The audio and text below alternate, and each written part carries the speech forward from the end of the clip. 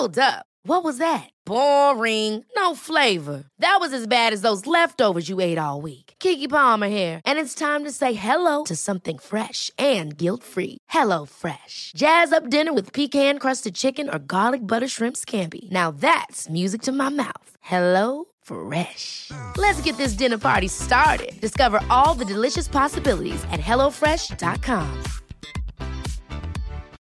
Millions of people have lost weight with personalized plans from Noom. Like Evan, who can't stand salads and still lost 50 pounds. Salads generally for most people are the easy button, right? For me, that wasn't an option. I never really was a salad guy. That's just not who I am. But Noom worked for me. Get your personalized plan today at Noom.com. Real Noom user compensated to provide their story. In 4 weeks, the typical Noom user can expect to lose 1 to 2 pounds per week. Individual results may vary.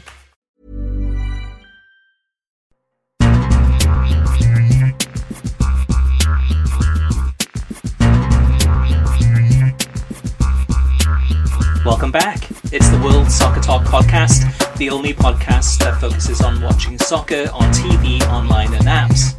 In episode 134, we discuss ESPN Plus on the verge of gobbling up rights to another European soccer league, news about a streaming service, possibly getting a cell phone service, Christian Pulisic, a documentary about him, heads to TV this weekend, Ligue 1 is having a laugh, DirecTV Now says au revoir, plus letters from you, the listeners, in our mailbag section.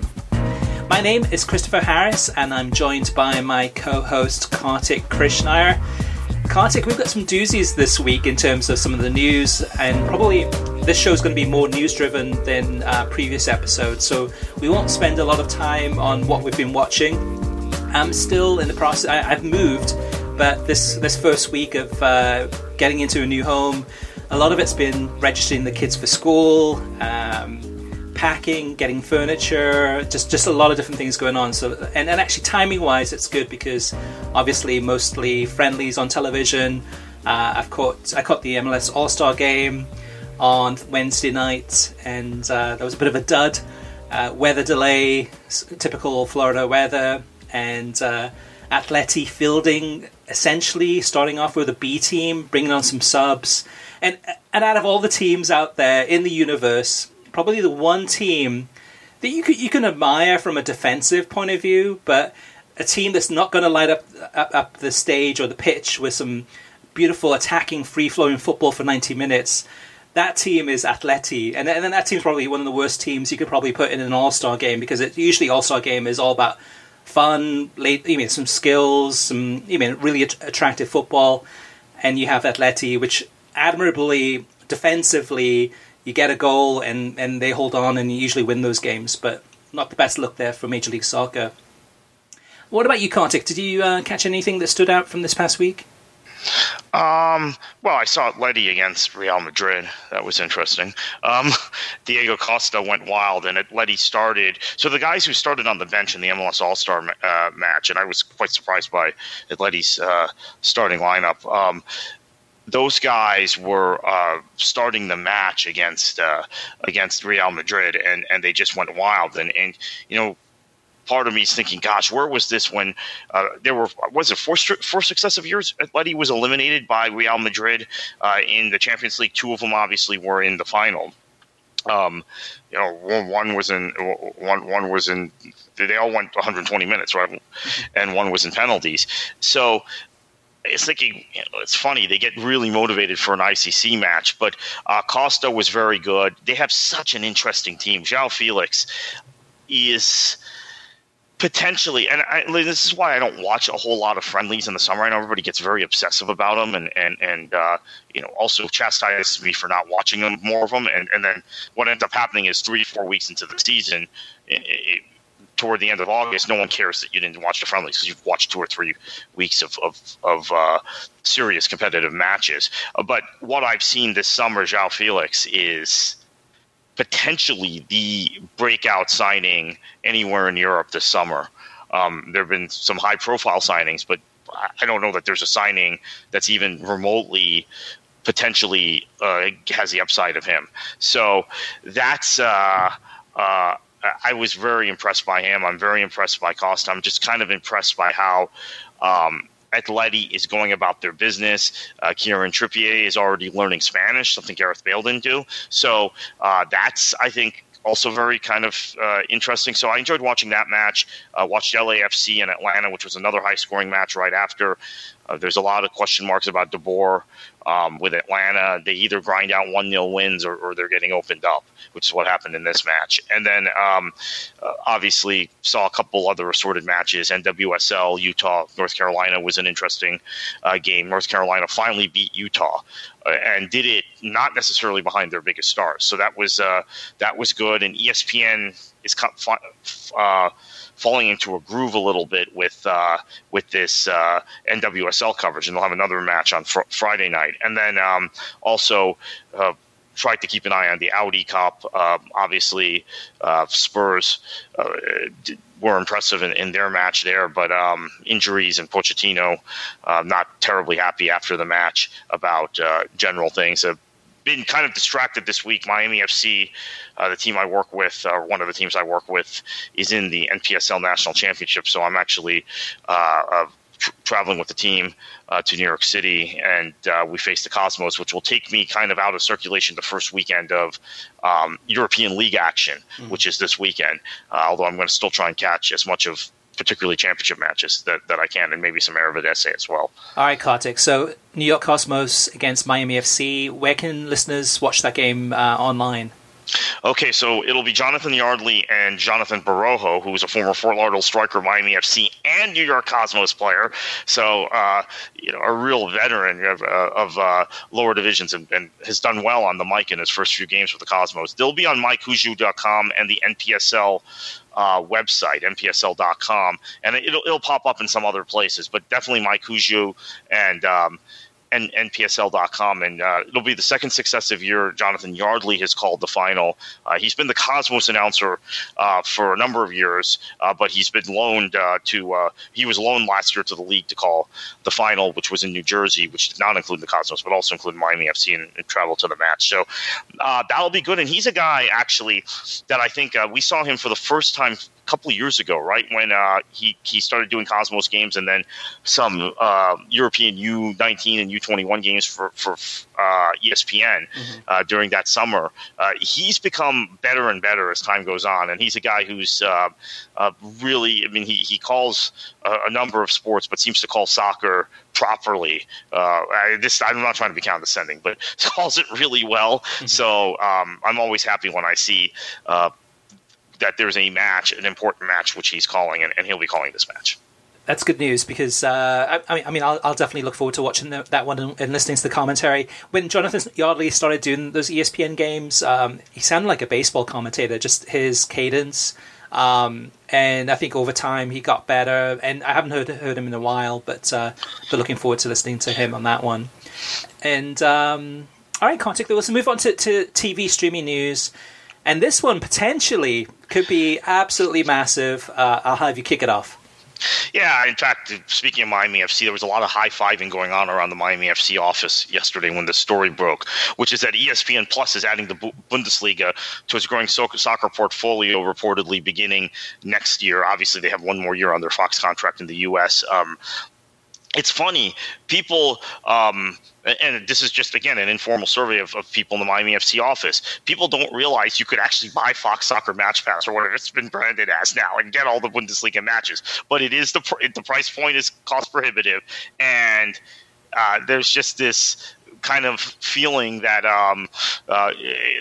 that the Fox isn't covering the Bundesliga properly. So there was just a lot of excitement. I was sitting in the office when this story broke, and I'm telling you, everybody was excited about it. And then I get on Twitter, and everybody's excited about it. The question is, does this mean there will be fewer Bundesliga matches on actual terrestrial television? Think about this. They've had several free-to-air matches every year on Fox, right? They've had consistently every week games on FS2 and maybe games on FS1 if it doesn't conflict with NASCAR. So are they effectively pulling back in a way, even though everybody seems very excited about this?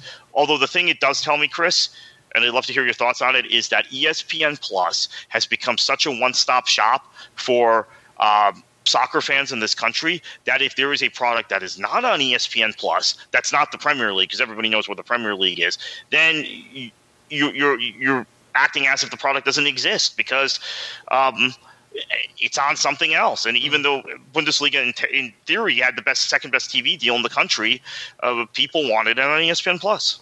So I have mixed feelings about this. So first of all, we must say that this has not been confirmed by ESPN, that essentially they're saying no comment on this one, which is similar to the response they gave me when I reported about... what did I report recently about ESPN Plus? Oh, the Copa America, that they were going to be broadcasting it in English and in Portuguese. And I had the story about 2 months or 3 months before it was made official. And at that time, too, they made no comment on it also. But it looks very likely that that's going to happen. The mixed feelings I have is looking at this is that if you're an ESPN Plus subscriber, this is fantastic news. Here's another league that's going to be coming starting in August 2020 that you have access to. I'm sure every single game. I'm sure there'll be world feed commentary, HD quality broadcast. This is going to be great, in addition to everything else what you're already getting. On this one, though, Kartik, I feel that this is not a good thing for the Bundesliga. I went back to our podcast we did about 2 or 3 months ago, which was something along the title of where we think that La Liga and the Bundesliga should go in the next TV rights deal. And you and I discussed it for probably about 25 to 30 minutes. And we both came back with, you know what? Fox is probably the best place for the Bundesliga, even though Fox has not televised the league as best as well as it could have done. But they have the distribution. They have over-the-air Fox, which is huge. That goes into over 100 million homes. They have the FS1, the FS2, Fox Soccer Match Pass, etc., etc. So for me, for the Bundesliga, I'm sure in this deal they feel okay. I'm sure ESPN's offering a lot of money for the rights to this, because this really elevates ESPN Plus to a whole other level. But I think with the Bundesliga, they're going to miss some stuff here. Yes, it is conceivable that ESPN could take maybe the Bayern Dortmund game and put that on ABC. That would be fantastic news if they could do that. That would bring it into millions of new homes. But it's likely that we'll get the same treatment that we got from Serie A, which is one game a week on the weekend, live on ESPN2 on a Sunday morning, and then all the other coverage live on ESPN Plus. So I have mixed feelings. I'm positive about the ESPN Plus, kind of feeling that the Bundesliga is they've hit the heights of Fox. This is a step down in terms of ESPN's got a fantastic name, but this is a step down. You just hit a really important point I had not thought of, and I think no one has been talking about in their euphoria about this reported deal. Saturday mornings during college football season, the Bundesliga plays in windows where they're just not going to be on an ESPN channel. Yeah. It'll be Sundays, and we saw that with Serie A this year, right? The games, you began to see some more mixture in when games were broadcast on ESPN2 or ESPN News once college football was over and college basketball was over. But and prime time for Bundesliga games, usually the big games, it's 9:30 Eastern time on a Saturday morning, or 12:30 Eastern time. The Sunday one is usually it's not the biggest teams being played. Eastern or noon Eastern, right? Sometimes right. That they might show, but the matches that conflict directly with college football and college football pregame and game day and all these things, they won't show on their terrestrial channels, on their linear channels, And here's the problem, Chris. This is ultimately, there's so many reasons why the Premier League deal with NBC is the best deal.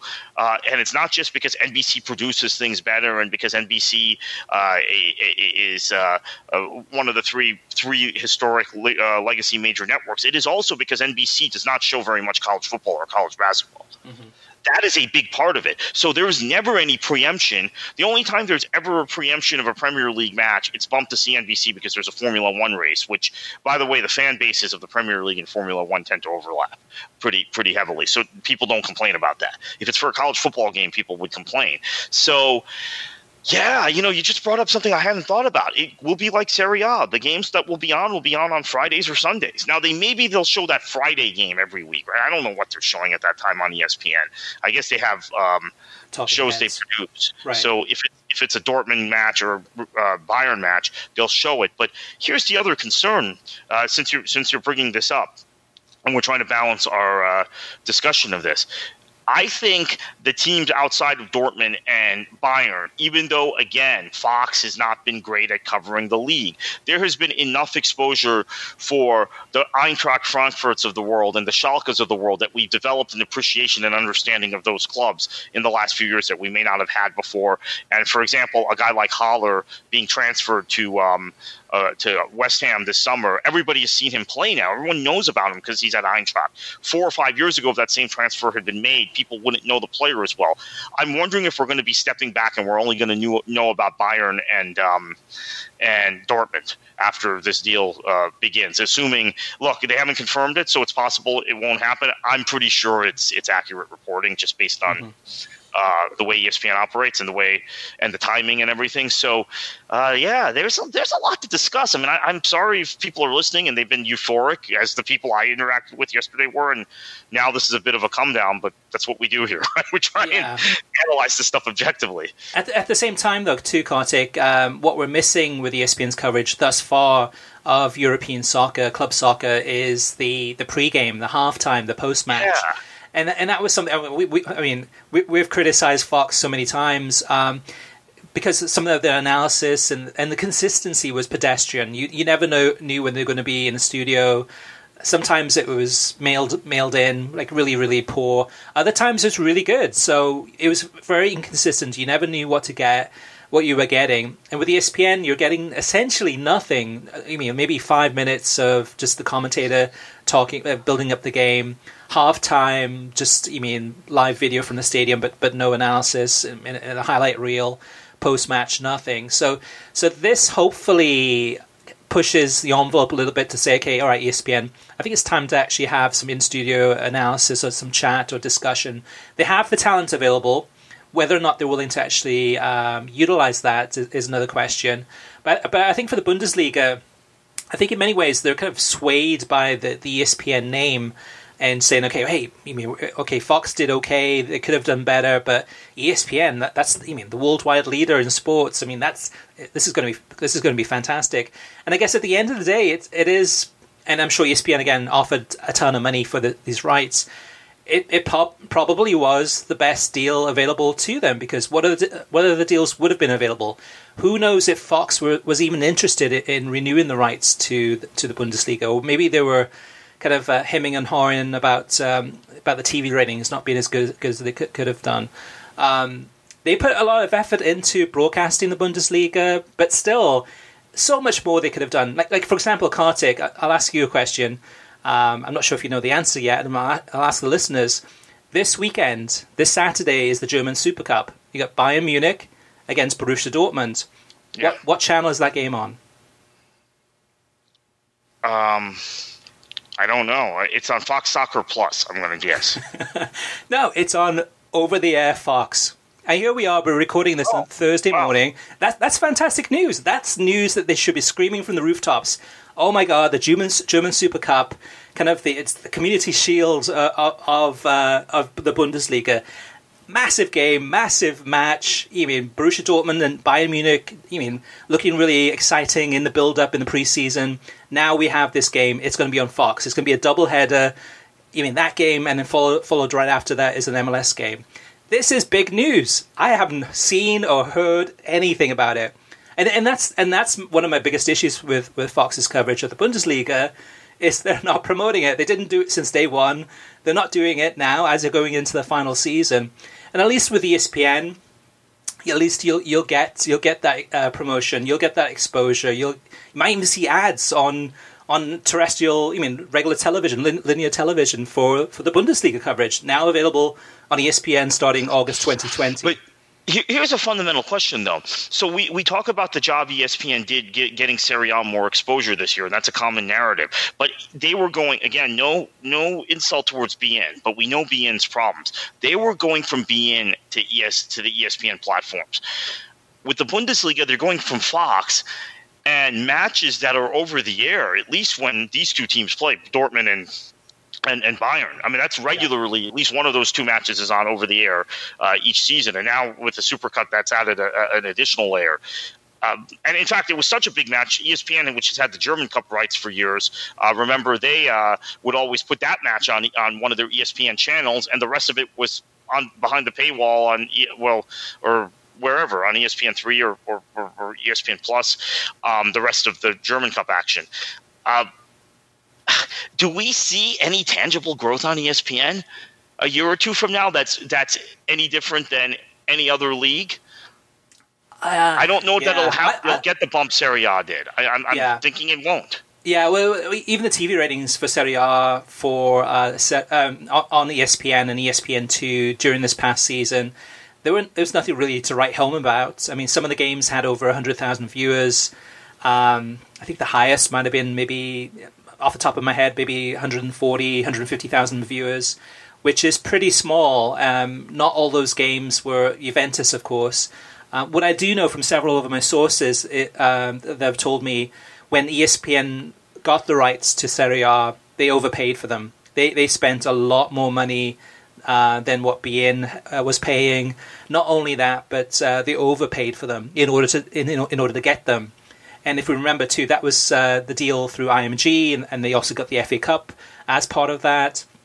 So it's very likely that ESPN probably did the same thing with the Bundesliga and said, okay, we're going to make ESPN Plus the home of soccer. We're going to make it all European diehard soccer fans, as well as all those other sports that they have.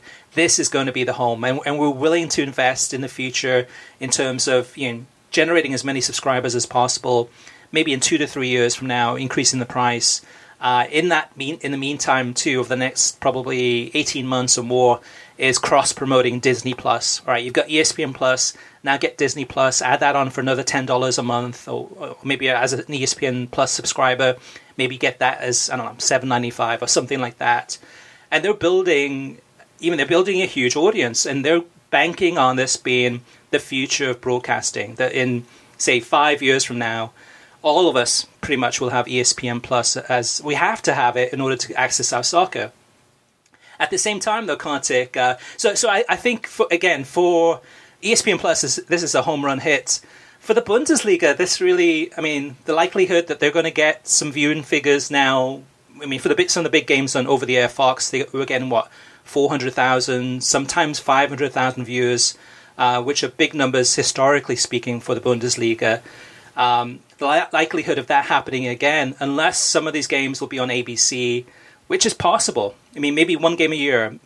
Having a title, not a title game, but the actual derby. Well, not derby, but Bayern against Dortmund on ABC. Right, and it'll be the second match, right? It's the second time they'll play, right? Every year it'll be the March or April match. That'll be the only game they show probably over the air. What this does, though, Kartik, too, at the same time is this means that Fox is even more out of the European club soccer business. If and when they do lose the Bundesliga at the end of the season, they're done. All they have then is, which is not, it's a lot to mention, but they have the Women's World Cup, they have the World Cup, they have those big properties, as well as, of course, other leagues from around the world, mostly North America, but they're out of the European soccer club business. And at the same time, to me, this pretty much kills Fox Soccer Match Pass, because you take the Bundesliga and the Bundesliga 2 out of the equation, what do you have left? And it's hardly anything, especially at $20 a month.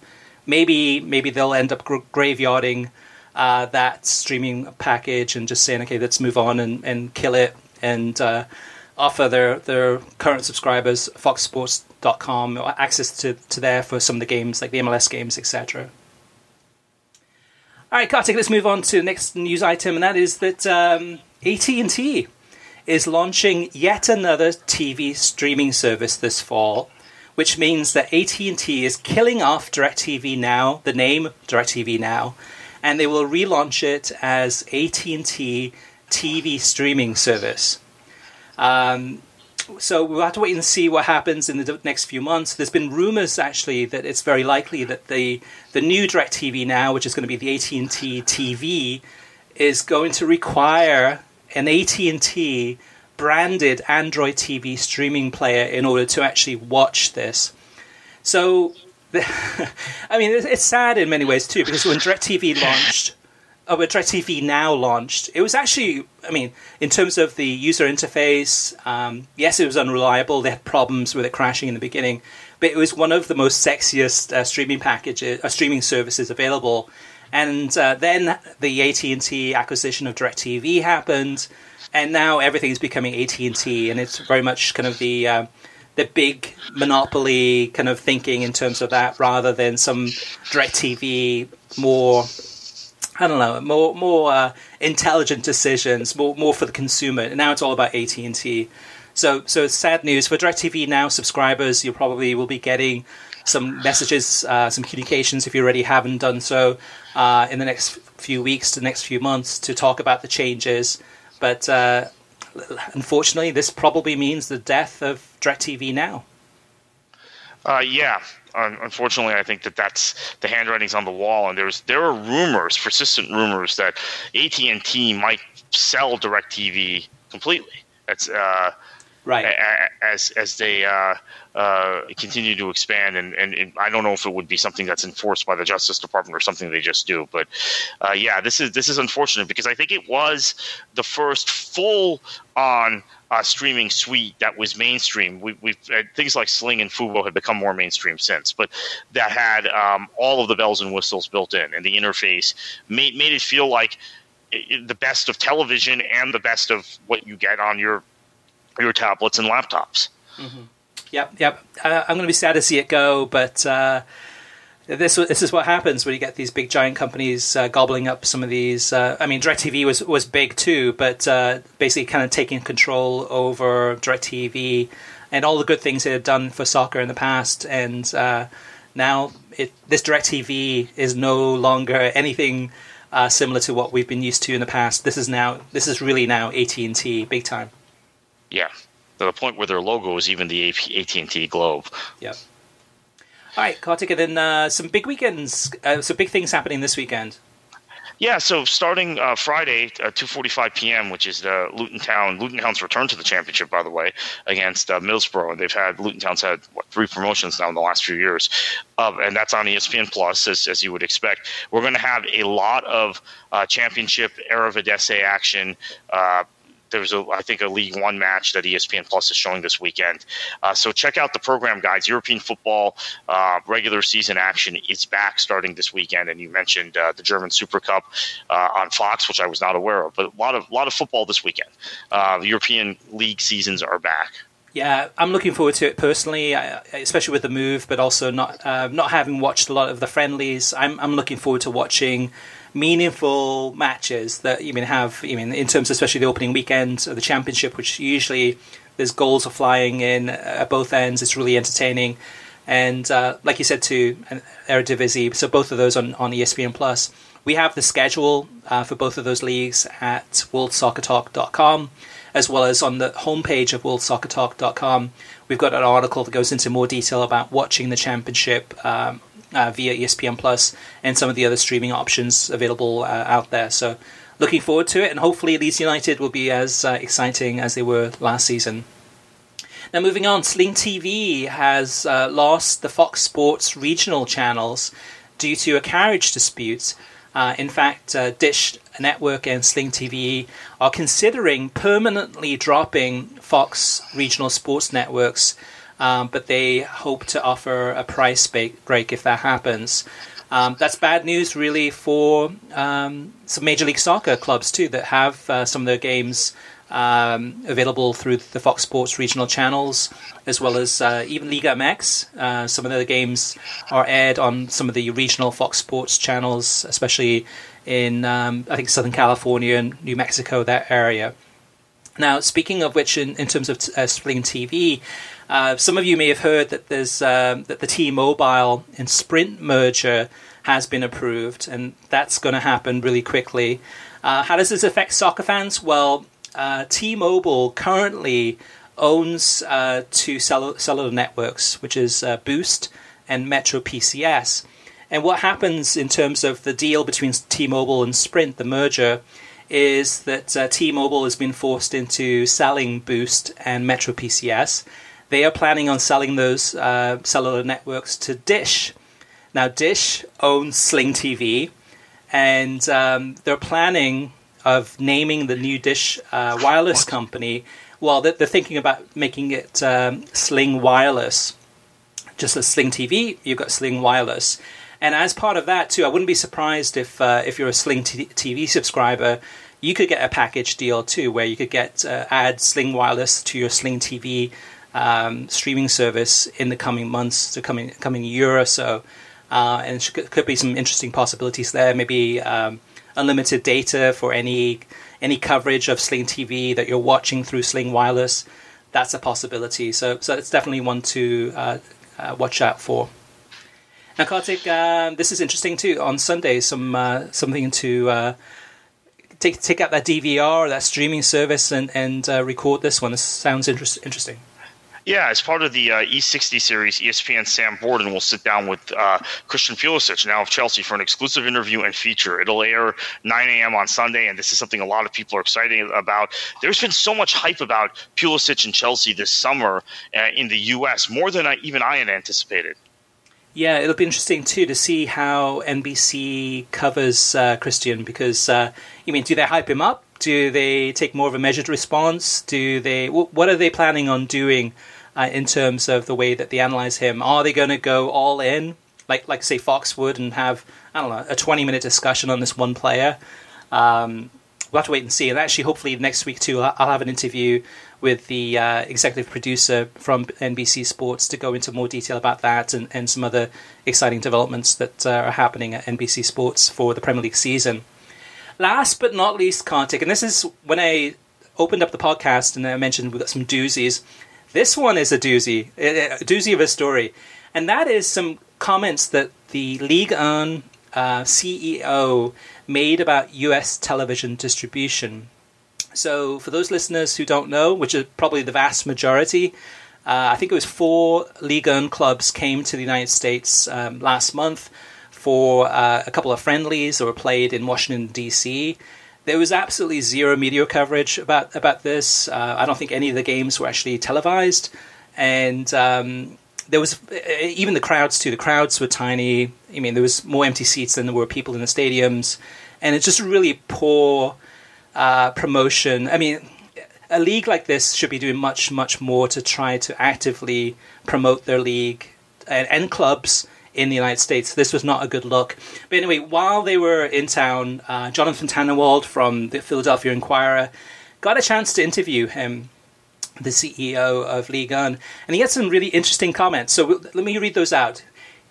So the Ligue 1 CEO says, "We are not satisfied by the broadcast coverage in the US. Ligue 1 cannot be powerful if Ligue 1 is not distributed by Fox or ESPN.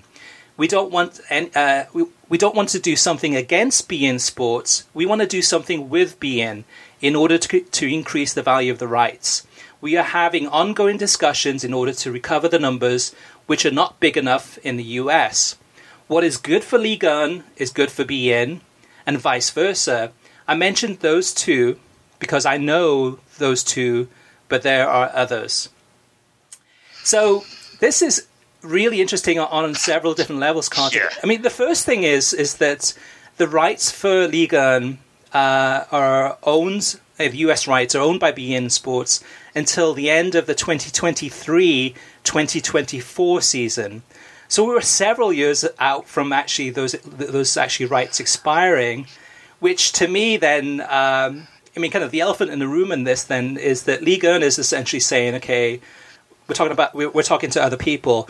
To me, reading between the lines, this says that they're obviously concerned about the longevity of beIN Sports. How much longer will beIN Sports be in business? and will they be able to fulfill the rights deal that they currently have in place? There's definitely some other takes that can be taken from these quotes, but what's your thoughts on these quotes from this gentleman? They're pretty explosive because, first off, there is the intertwined ownership of beIN and PSG. Then there is the fact that PSG is not reaching its potential in this country because they're stuck on beIN. And I see more and more PSG shirts, more and more awareness of PSG in this country than ever before. But there's not, they're not at the level of, obviously they're not at the level of the English clubs, but they're not even at the level of the Real Madrids, the Barcelonas, the Atletis, Bayern, Juventus, and the two Milan clubs in terms of awareness and people who support them in this country. Now, I think they probably would be close to that level, except for obviously the Real Madrid, Barcelona level, but they'd be with the other clubs I mentioned, maybe even higher, if they were on another network. So this is all very, very interesting, and you have to feel for beIN. I think it's a situation where they've done the best with the properties they have. And they have tried to give this league in particular, because of the cross-ownership relationship, maybe more exposure than it warranted, which got Serie A fans quite unhappy for a number of years. Let's not forget that. Yeah.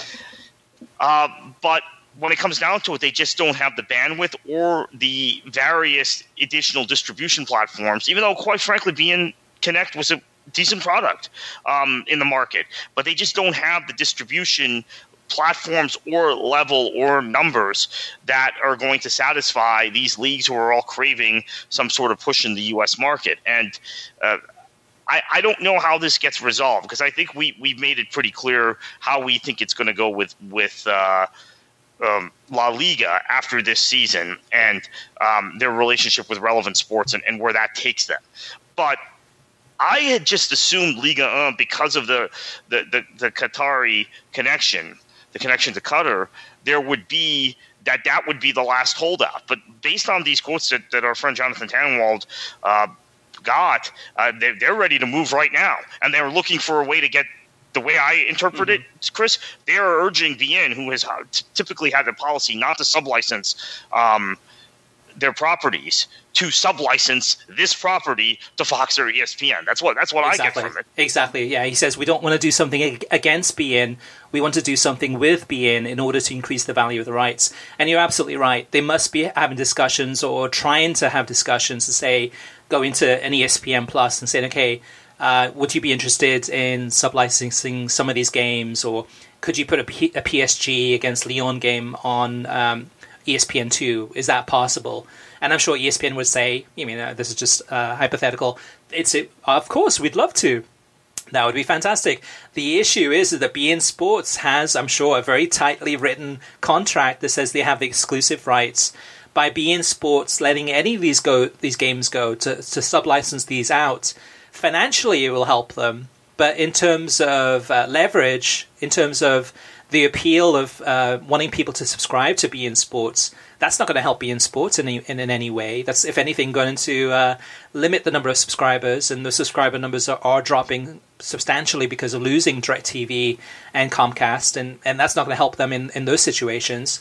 So, yeah, but at the end of the day, Kartik, it's a chicken and an egg story, because even if, perfect scenario, if the CEO of Ligue 1 was able to do a deal, and beIN Sports said, okay, all right, we need some financial revenue to come in to help us because we've lost all the subscriber fees from DirecTV and Comcast. We're willing to give you 3 games, or 2 or 3 games a weekend, and maybe one of those games, or maybe 2 of those games are on ESPN Plus.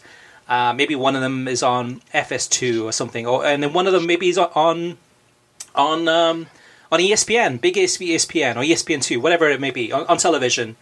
The likelihood that those TV ratings would be sizable enough to be relevant are almost zero, unless it's PSG. And even with PSG, we've seen in previous seasons too. They run away with the league. It's just it's such a one-team league.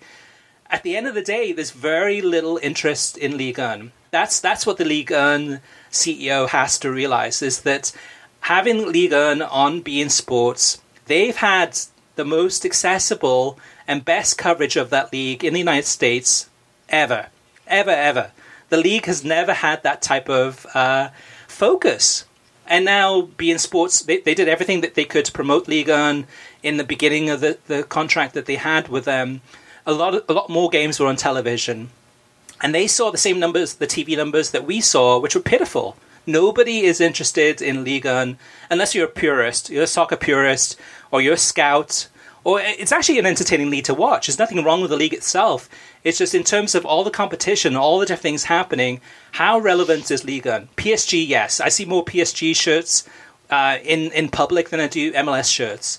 And my guess is most of those people watching PSG are not watching them in Ligue 1. They're watching them in the Champions League. I mean, it's kids or teenagers. I mean, kind of watching PSG. Even to the point, PSG wore the jumpsuit, the Jordan in kit in the Champions League, and that's what everybody ran out and bought. Right. And they're not wearing it in league play. Yeah. I mean, that was very noticeable, by the way, Chris, just based on which kit people were buying. Absolutely. It's all about the brand. So PSG has a fantastic brand. Viewership and interest in actually watching that team play is pitiful. I mean, in comparison to other teams, there are other teams with less well-known brands that get a lot more viewers because the league is more relevant. And the accessibility of beIN Sports, if you really are interested in Ligue 1, beIN Sports Connect is probably more available through more streaming third-party platforms than Fox Soccer Match Pass or NBC Sports Live or some of these other ESPN Plus combined in terms of accessibility. You can get it through Fubo, you can get it through Sling, you can get it through PlayStation Vue, you can get it through all these other places. So it's interesting. I mean, Ligue 1 CEO is obviously trying to build up the league and say, hey, the reason that we're not doing great is because of beIN Sports. They're the ones to blame. When the reality is that the league has done absolutely hardly anything to promote the league in the United States. I mean, PSG has come here for the ICC. They sent these 4 teams here, but you can't just do that. You need to do a lot more than that. You need to be in regular contact with the journalists, soccer journalists, U.S. soccer media on a regular basis. You can't just show up and expect everyone to come. And I think these 4 games in D.C. are proof of that. I mean, yes, it wasn't PSG, but I think you had Marseille, I think you had Bordeaux, you had Saint-Etienne.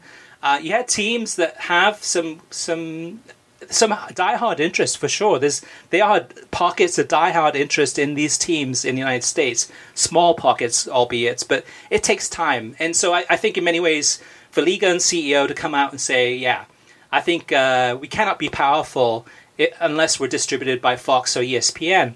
Fox or ESPN are going to laugh them out of the room and go like, why would we put your games on our television stations? Because they're not going to generate the numbers. They're going to satisfy the advertisers. ESPN Plus might be interested, but on a very limited... I mean, I'm sure they're not willing to pay a lot of money for the league because there's very little interest in it. So, I don't know. I just thought that the Ligue 1's CEO's comments were very bullish, and it seems to me he just doesn't get it. He's kind of just thinking that, okay, yeah, the ticket to success has been on Fox or ESPN, and he says a couple of others. I mean, NBC probably is one of them. And, I don't know, CBS or somebody like that, some other big broadcaster might be another one there too. But I don't know, I just thought this was really, really strange comments for somebody who should understand what's going on and seems to be completely clueless. All right, Kartik, TV ratings. Not a bunch. We don't have a bunch this week, but we do have a few. And again, we'll update those probably next week on worldsoccertalk.com with all of the listings. But just a few to throw out here. Real Madrid against Arsenal on ESPN. 352,000 viewers for the ICC game. Then the Real Madrid Atleti game on last Friday on ESPN, the one that you watched, 276,000 viewers, which was right before the LAFC Atlanta game. From Major League Soccer, 270,000 viewers on ESPN. And then last but not least, LA Galaxy against Portland on FS1 on I think it was either Saturday night or Sunday night, 171,000 viewers. So again, FS1 still is having issues in primetime MLS broadcasts. Those numbers continue to be far, far lower than what ESPN is doing. Listener mailbag. First up is Jim Fusik, and he says, can you discuss the LFC, the Liverpool pre-season tour coverage on BR Live? Did the club make more money with a deal independent to ICC?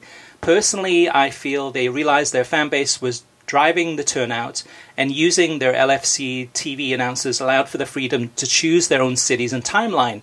Klopp hates pre-season tours. They finished this necessary evil in less than 7 days. Is this a model clubs will follow? Any reaction from Relevant Sports? Jim, you're completely accurate in your view of Klopp. I was going to add that my sources tell me Klopp was not happy with the ICC, not happy with the training facilities they were assigned in advance of ICC friendlies or in between friendlies or between ICC matches, right? The ICC doesn't say they're friendlies, but they really are. He had actually even remarked to someone that I spoke to, they would have been better off just staying at Melwood and playing Tranmere and all the local clubs, right? in maybe Fleetwood Town, etc., Wigan, in friendlies there than what they went through the previous few years in the ICC. So I think this was crafted specifically because of Klopp's preferences. So you're absolutely right on that.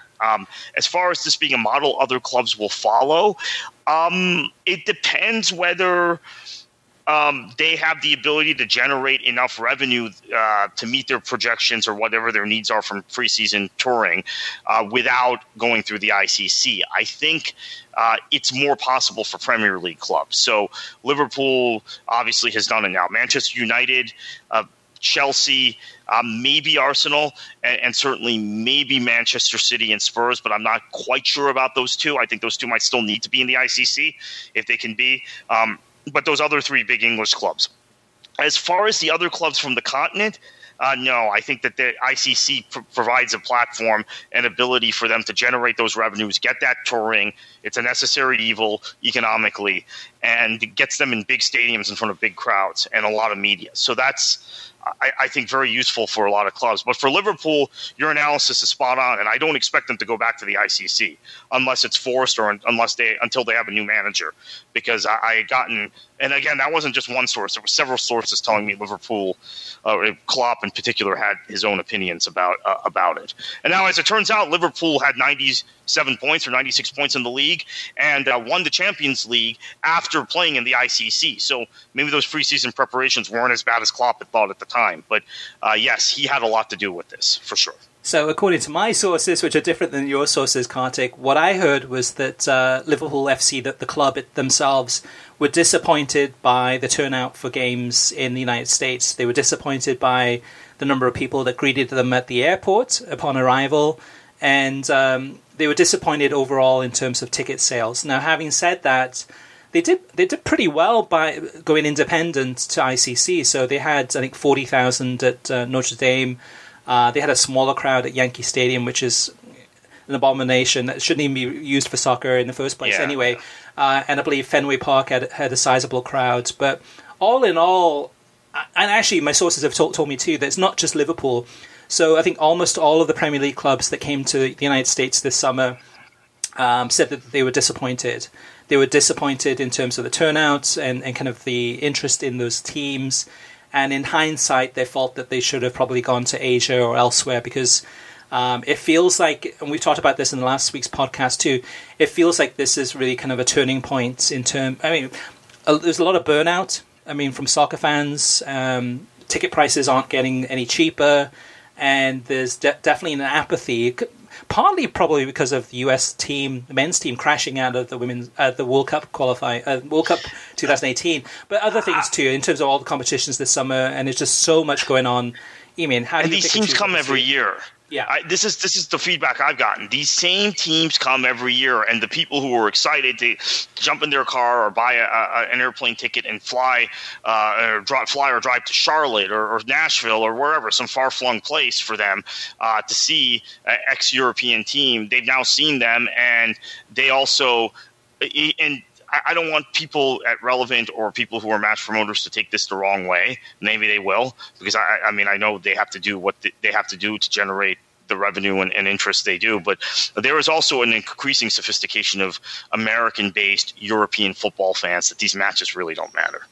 So, but still, those games get more viewership than games that supposedly matter, which are Major League Soccer games. Well, okay, that's fine. I'm not arguing that point. Well, the point I am arguing is, do they get more viewers and more interest than a Liverpool versus Arsenal match in the Premier League, or in the Champions League, or in the FA Cup? Well, the FA Cup now we can't quantify anymore, right? But in the past, no, they don't. And I think we've gotten to that point where, okay, we'll watch it because it's our team. There's also less.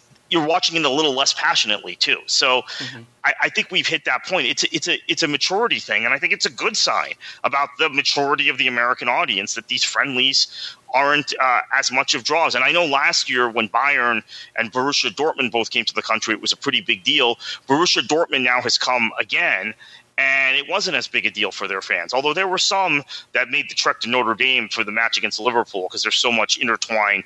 There's just so much similarities between those clubs, and obviously there's the Klopp factor too, intertwining them.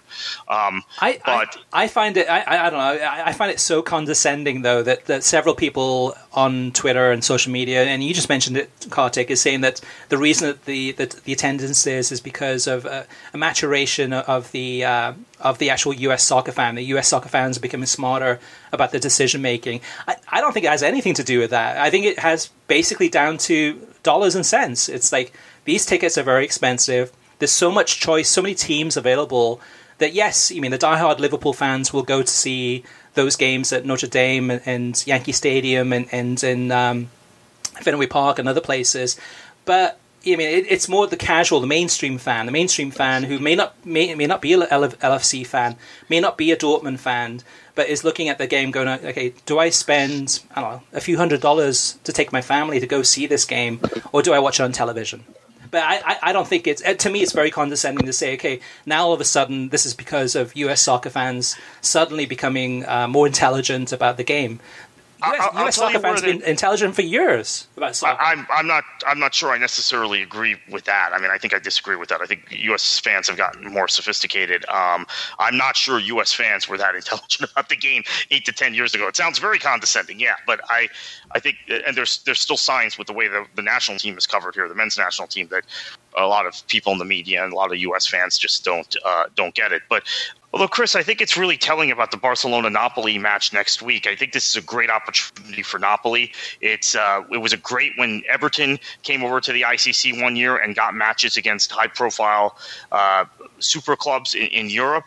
I think where the ICC and these American friendlies are still really good is when you've got the Napolis of the world and you've got clubs, maybe Fiorentina in the future, now that Rocco Commisso has bought them. Everton. I think I'd love to see West Ham be in the ICC because they've got a substantial fan base, and it would be great for them to play Real Madrid in kind of the atmosphere of a big American stadium with a lot of fans, and the opportunity for their fans to see them play Real Madrid or Barcelona or someone of that ilk. I think that's where we need to evolve to, and I get the sense Relevant knows that and has already done that by inviting Napoli to play Barcelona in a one-off matched up the La Liga Serie A Cup. Napoli spent most of the last decade in the top 3 or 4 in Italy. And they do not have the brand recognition in the United States that maybe they should. Their glorious era was with Maradona before soccer was a mainstream sport here. So I still think that these friendlies have a real purpose, and I'm actually pretty excited Napoli is getting this opportunity to play Barcelona in a big American stadium. Okay, but having said that, though, too, so if you're a Barcelona fan, you're going to be, probably first in line or first online on Ticketmaster to try and get tickets to this game. If you're a Napoli fan, you're going to be probably first in line to say, okay, wherever I live in the United States, I'm going to this game. But if you're not a Barcelona or Napoli fan, and there's a question whether or not Messi's going to play or not, would you buy tickets? And you and I, Kartik, we live in Florida. This game is going to be next week. For me, if I was really willing to, I would make an effort to go out of my way to watch this game, get a press pass, and go see it. Yourself included, you're in South Florida too, but this is a game I'm going to pass on because it just, to me, I can just watch this on television. Why do I have to actually go to attend this game unless I'm a Napoli or Barcelona fan? Yeah, I made the last-minute decision to apply for a credential. I mean, literally last minute, an hour before the credentialing closed just because it's local. And I'm thinking my initial intention was to go see Orlando play Atlanta in the Open Cup in the semifinal. Now I'm thinking this is less of a drive after the trip to New York, etc. But it's still possible that I will pass on that match and go to the Open Cup match in Orlando, because that is a pretty historic occasion for Orlando City that they have gotten this far in the U.S. Open Cup after traditionally being eliminated by other teams from Florida, Miami FC, Fort Lauderdale Strikers, etc. And also, the Orlando-Atlanta rivalry is still a thing where Orlando now, we're 3 years in, they haven't beaten them yet. So, but yeah, would I pay? Okay, but I'm media, right? So if I'm a fan and I'm buying a ticket, I think you're right. I guess I wouldn't buy a ticket. Yeah, and again, if I'm a Napoli or Barcelona fan, it's a slam dunk. If I'm not, it's like, okay, how much are tickets, and am I willing to make that effort to go, and how much is parking, and how much is concessions? Because I mean that's part of the reason I think the ICC's had trouble this summer, is because there's so much soccer coverage on television and on streaming. We're spoilt for choice, so there has to be a convincing reason for us to go to the stadium to actually attend a game. And yes, I mean I love soccer. I love watching soccer in person. I love watching soccer on television. But there has to be a relevant reason to go to these games. And Relevant is the one that is promoting this Serie A La Liga Cup. And I haven't been impressed with Relevant's marketing of ICC in general this year especially. And we've seen that from the attendances. In past years, they were averaging about 60,000.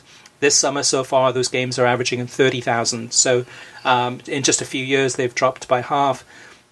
Now, going back to Jim's initial question, can you discuss the LFC preseason tour coverage on BR Live? Last week's podcast, we went into a lot of detail. If you're an LFC fan, Liverpool fan, then you probably thought it was great for the most part, except some streaming issues. Hopefully those will be resolved soon. Did the club make more money with a deal independent to ICC? I don't know for sure, but I would believe so. Them being in charge of their own destiny and setting ticket prices and doing the deals that they need to do to bring these teams in to play against, it's very likely that they are actually generating more revenue, more income, not going through ICC. And like you said, Kartik, I wouldn't be surprised if, maybe not next year, but in coming years, when Premier League clubs come to the United States, if you're in the top four, you're probably thinking, okay, LFC could do it, we can do it too, but better. And they're likely to go ahead independent of ICC. But you have to be careful with this, okay? And I don't want to take whatever. I guess whatever comes out of my mouth, people will be angry about. But Liverpool has a more passionate following. Okay, you can look at numbers and say, oh, Manchester United gets the same ratings, or Chelsea gets the same ratings. Liverpool has a more passionate following than any other club in England, and I believe any other big club in Europe, with the possible exception of Borussia Dortmund. Those would be the top two. So the intensity of Liverpool fans would lend them to travel to these sorts of friendlies, pay the $2.99 for the BR Live, and also make sure they watch the matches on TNT. I am not sure Manchester United, Chelsea, Arsenal, maybe Arsenal, but I'm not sure about Manchester United and Chelsea and their fan bases in the U.S. And I don't think that's the case with Manchester City at all. Spurs tend to have an intense fan base, but it's smaller. Pull this off quite as well. Now, I think they'll try.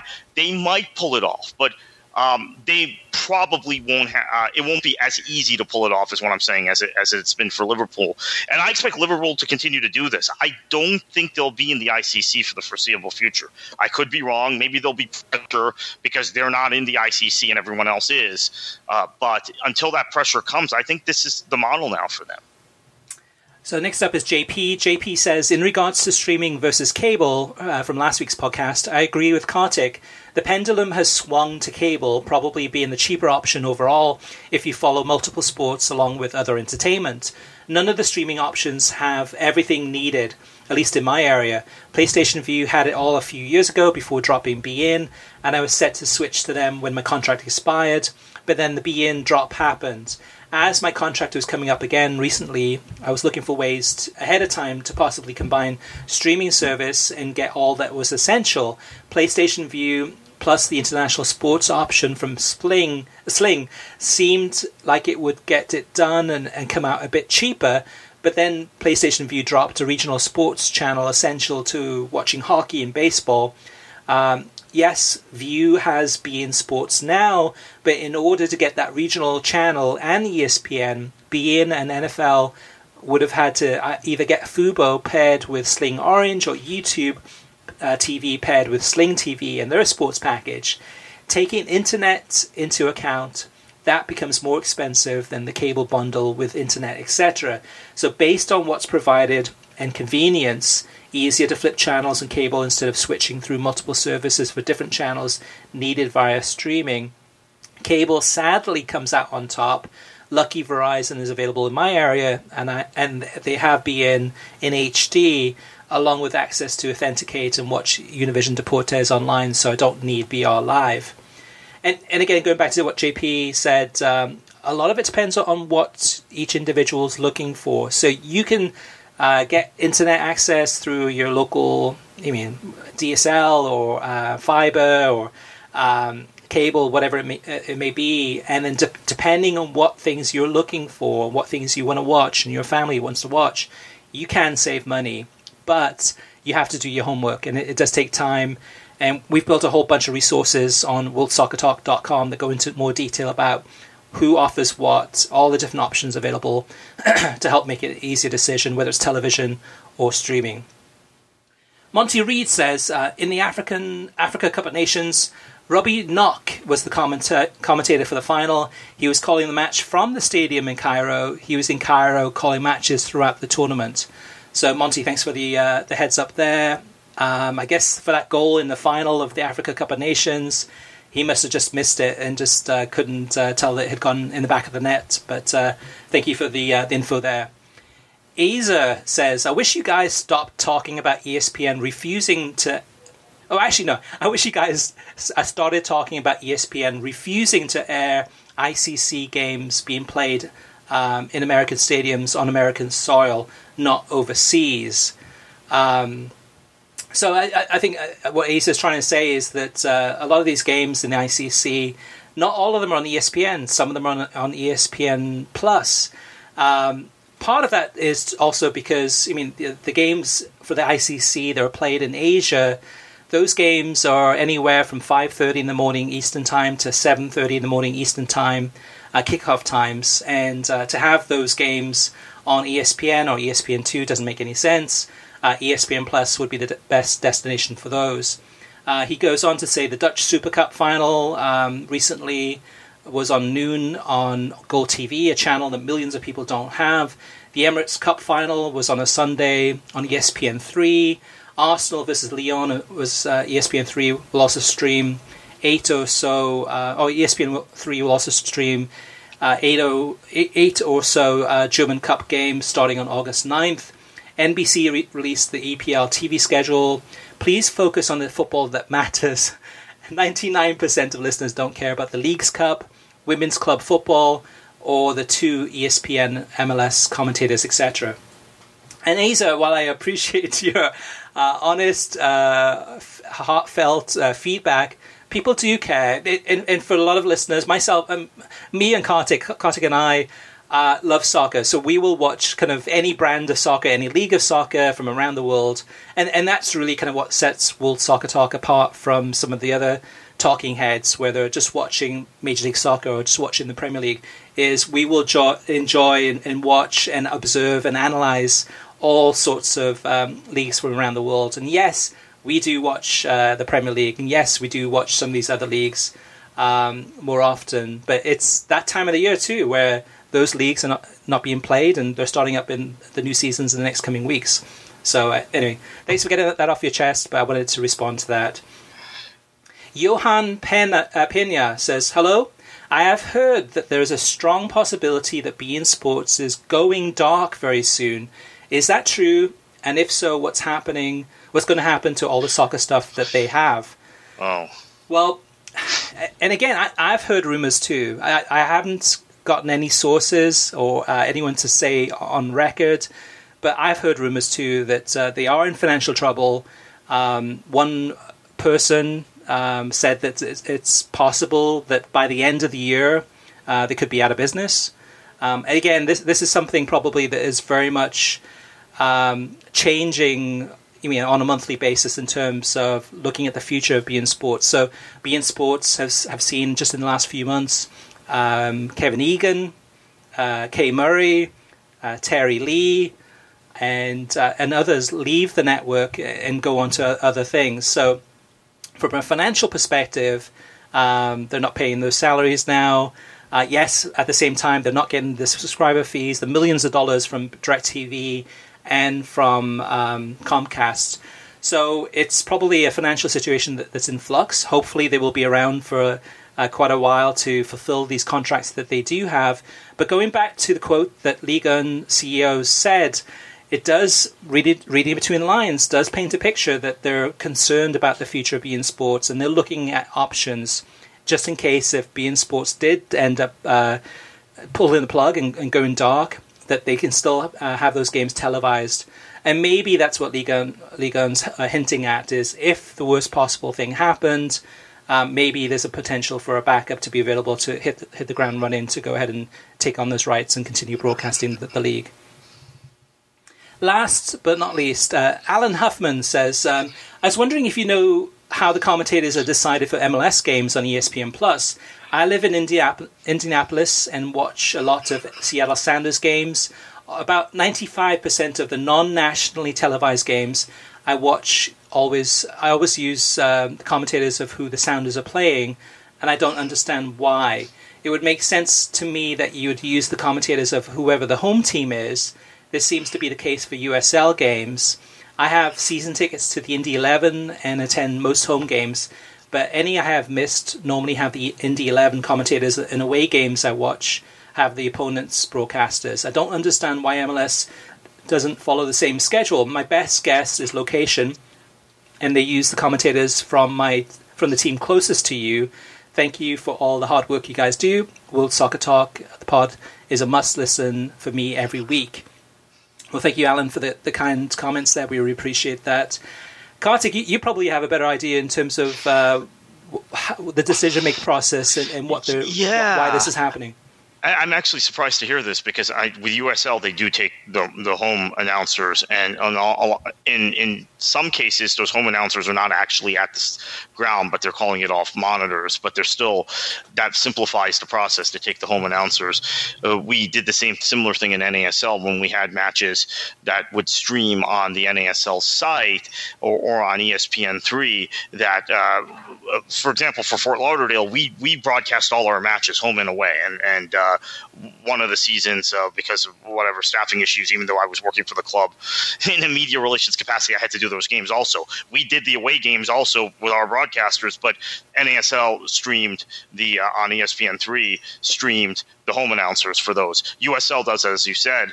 The Sounders thing is interesting. I'm actually going to ask around about that, because I had assumed they would just use the home announcers of any match. And if they're not using, for example, Seattle plays Colorado, and they're not using Seattle's announcers if Colorado has a broadcast of the match, which, by the way, in MLS, most clubs do broadcast their away games, have their own announcers broadcast their away games. It's like American sports, right, with the regional sports networks, where you broadcast, you don't take the other team's feed necessarily for your own broadcast. I will ask and find out. That's quite a stunner to me. And I watch enough MLS on ESPN Plus, and now that I'm just thinking out loud, there have been cases where I've been surprised that Philly is playing Chicago. The match is in well, not necessarily that specific. DC is playing New England. The match is in Foxborough, and they're using DC's announcers. I've noticed that, so it does happen in MLS. I'll ask about that. All right. Well, if you have any questions of your own, or any feedback, disagreements, or rants and raves, you name it, we're here to help you. You can always reach us via email through web@worldsoccertalk.com. Again, that's web@worldsoccertalk.com, as well as facebook.com/worldsoccertalk, and on Twitter @worldsoccertalk. Plus, of course, you can post your comments on worldsoccertalk.com. So, in closing, thank you for listening. You can get a new episode of the World Soccer Talk podcast every Thursday. Every episode is released on SoundCloud, Spotify, Pandora, YouTube, Stitcher, iTunes, TuneIn, Audio Boom, Overcast, and worldsoccertalk.com. If you like the show, share it with your friends on social media and give us a review on iTunes. And Kartik, heading into another weekend of soccer, we've got the Championship kicking off, we've got the Eredivisie also kicking off this weekend, as well as the German Super Cup, and the Community Shield, I think on Sunday with, Manchester City wearing a classic kit without a sponsor's name on it. That'll be interesting. But what should they do? It looks a lot like the early 70s kits, by the way. And now that the crest looks similar to that crest, even though it's not the same crest, it works. It looks very much like if you've seen photos of Rodney Marsh in the latter stages of Mike Summerby's and Colin Bell's career, among others, for Andy Lee, it's that kit. It really is similar to that kit, 71-70 time period. Enjoy your football.